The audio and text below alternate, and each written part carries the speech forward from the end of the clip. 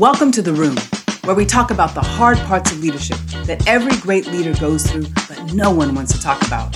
I'm Jenny Dufresne, host of The Room podcast and CEO of Leaders Transform, a business growth training firm. I am a global leader, former United States Marine, international best-selling author, community, and business leader. The Room is your safe space. We'll talk about the things that are difficult for leaders, the tough stuff that leaders aren't willing to be vulnerable about, but we really need to. So come on in, close the door, join me in the room. I know leaders, and I know leadership. I'm so excited to be back for this episode of the Room podcast.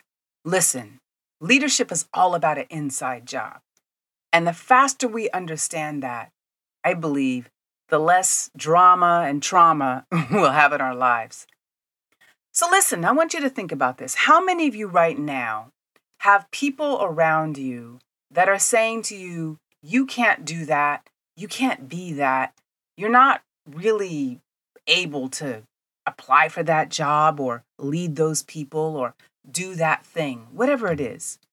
How many of you are having that experience?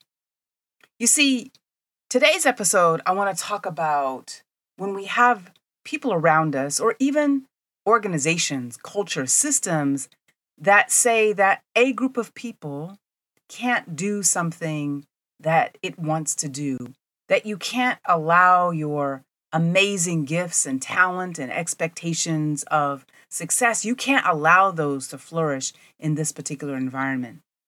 So I want us to talk about this because every single leader that I know on his or her way into their leadership roles encountered a system or a leader or another leader or a boss that said, nah, you can't do that.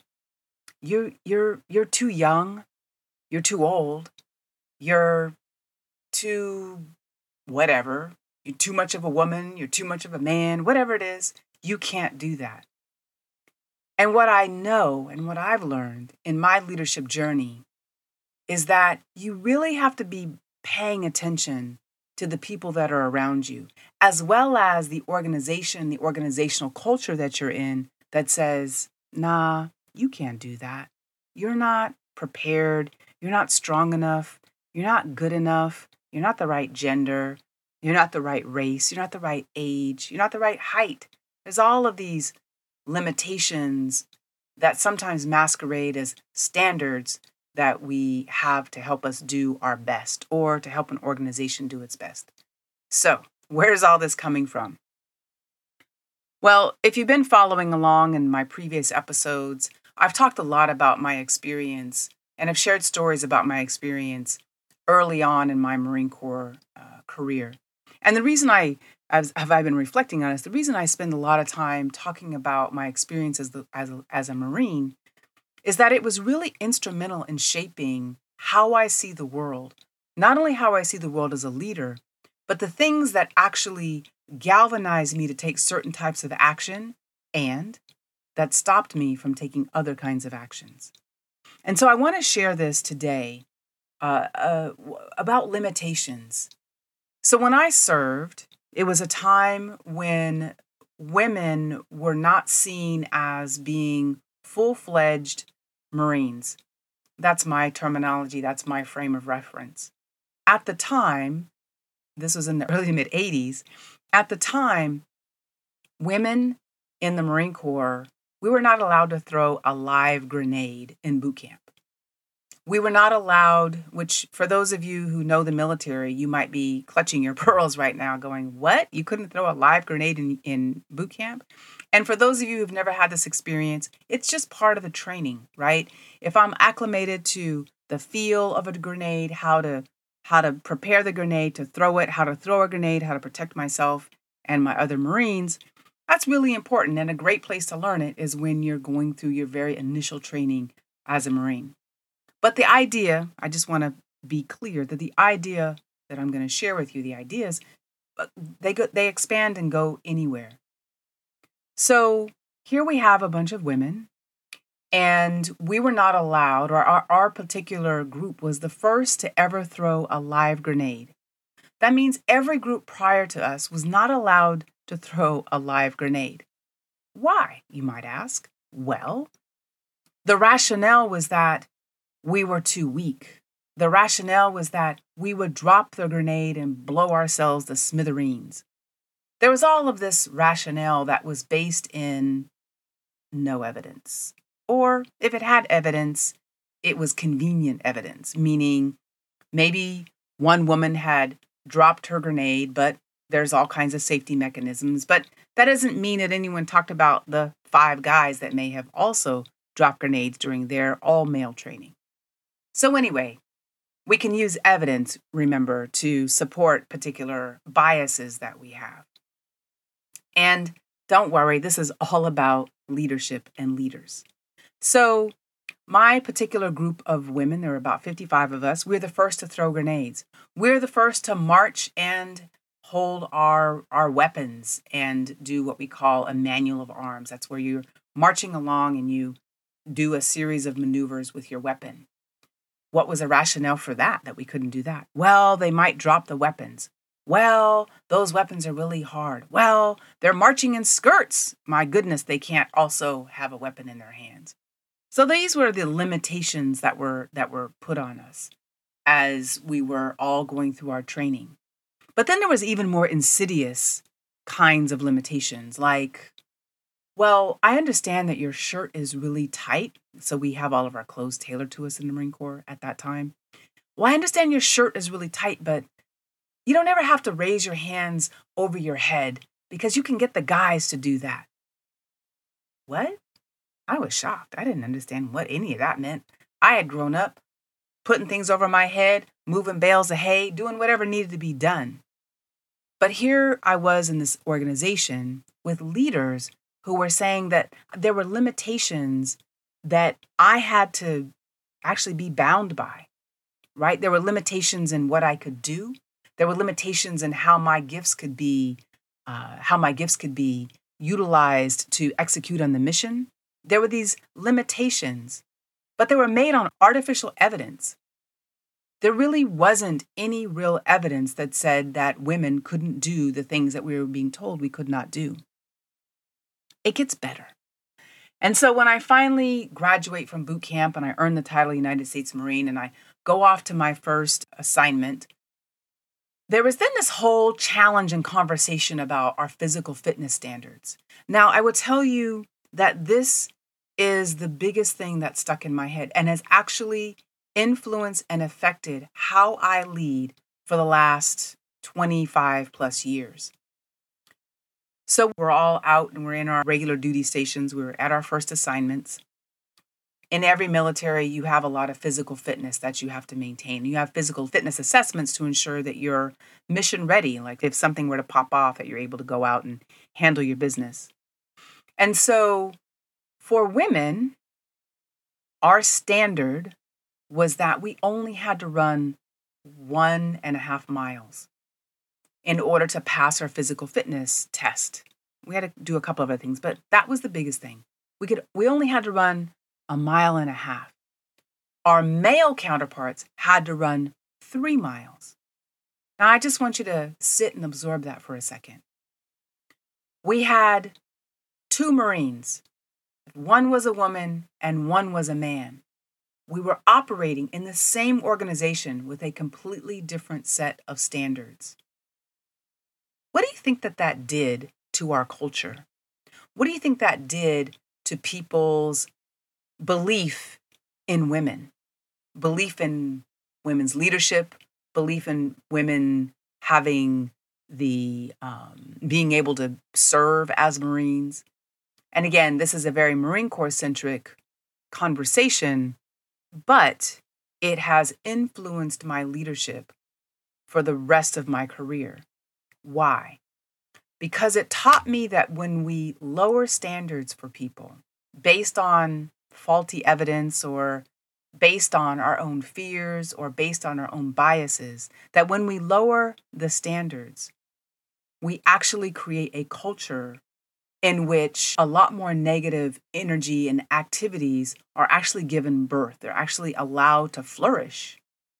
And so in the example that I'm sharing with you, physical fitness, two different sets of standards, what it created was women that I was around, and even me, we were constantly demeaned. We were constantly told, hey, you're not really good enough to be a Marine because you can't even run 3 miles. Like the guys over here, like we're real Marines, but you ladies, you all aren't, you guys aren't that strong. You really can't serve in my Marine Corps. I'd hear a lot of guys say that.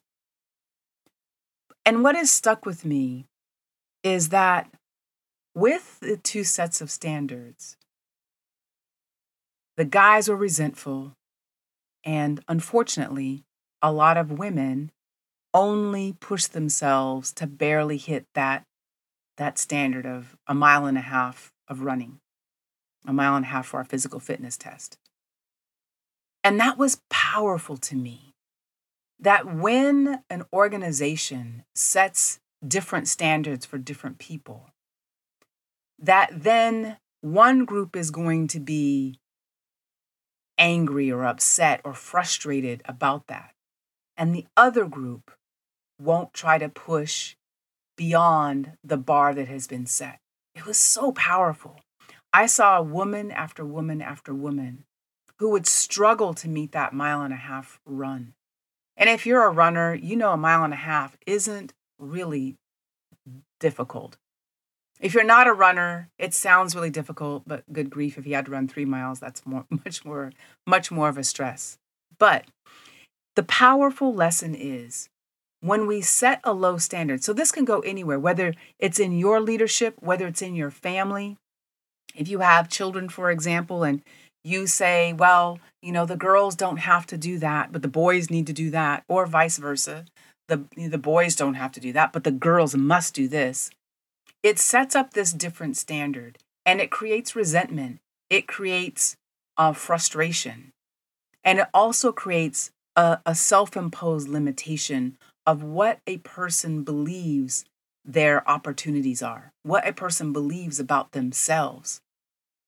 So in the case of the 1.5 mile versus the 3 mile run, ultimately, during the course of my service, there was conversation about having the women run 3 miles.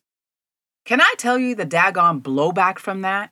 There were so many women who were like, that can't happen. That's impossible. It's too hard. We're never going to be able to do it. We're just not prepared for this. We're not going to be able to make this happen. I was mortified, to be frank, because the difference between running 1.5 miles and running a 3 mile run is just adding another 1.5 miles and getting out there and running and getting the exercise.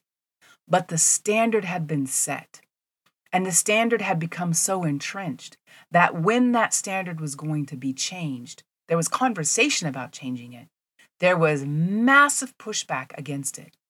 There was the fear of failure. The fear of failure began to permeate conversations. The resistance to having to add another 1.5 miles to make a total of 3 miles, there was absolute resistance, concern, all of these issues.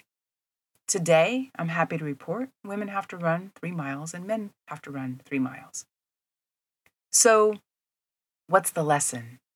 The lesson is, as you're thinking about your organization, as you think about your own leadership, wherever you're a leader, whether you're, again, a formal leader, whether you're an informal leader, wherever you lead, think about the standards that you're setting.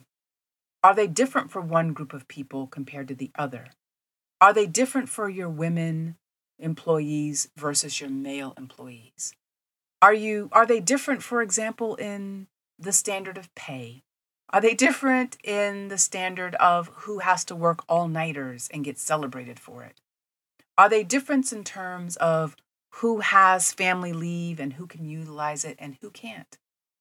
It's an opportunity. I hope my story is an opportunity for you to really think about and look at what's going on inside of your organizations. Where are standards set differently for different groups of people? Like if you're in the tech sector, did the developers get some kind of a pass that the admin or the HR department doesn't get, or vice versa? Because the more we have those kind of inequities inside of our organizations, the more likely it is that we're creating cultures where there's resentment, animosity, and antagonism, and can even be siloing because of it. If one group feels that they're more special than the other group, you create that culture. So I hope this is helpful, and I hope it's something that you can apply to your everyday leadership, your everyday work. Because the stories that I have and the things that I share aren't just about my past experience, but they're really how I see, as we do work inside of organizations all around the world, how I see the impact of varying standards, how leaders perpetuate culture that actually is not helping move the mission, vision, and values forward. So, thank you so much. If you enjoyed this episode, please make sure you share it. Take it easy. Hey, it's Jenny. Thank you so much for joining me in this week's episode of The Room, a safe place where leaders come together to talk about the things that we don't often share out loud. If you enjoyed your time in the room, please like or subscribe on your favorite platform and leave a review. And if you want to learn more about our important work with leaders, head over to the website leaderstransform.com and continue to be connected to our community. Thank you again for listening, and make sure you invite someone to next week's episode of The Room.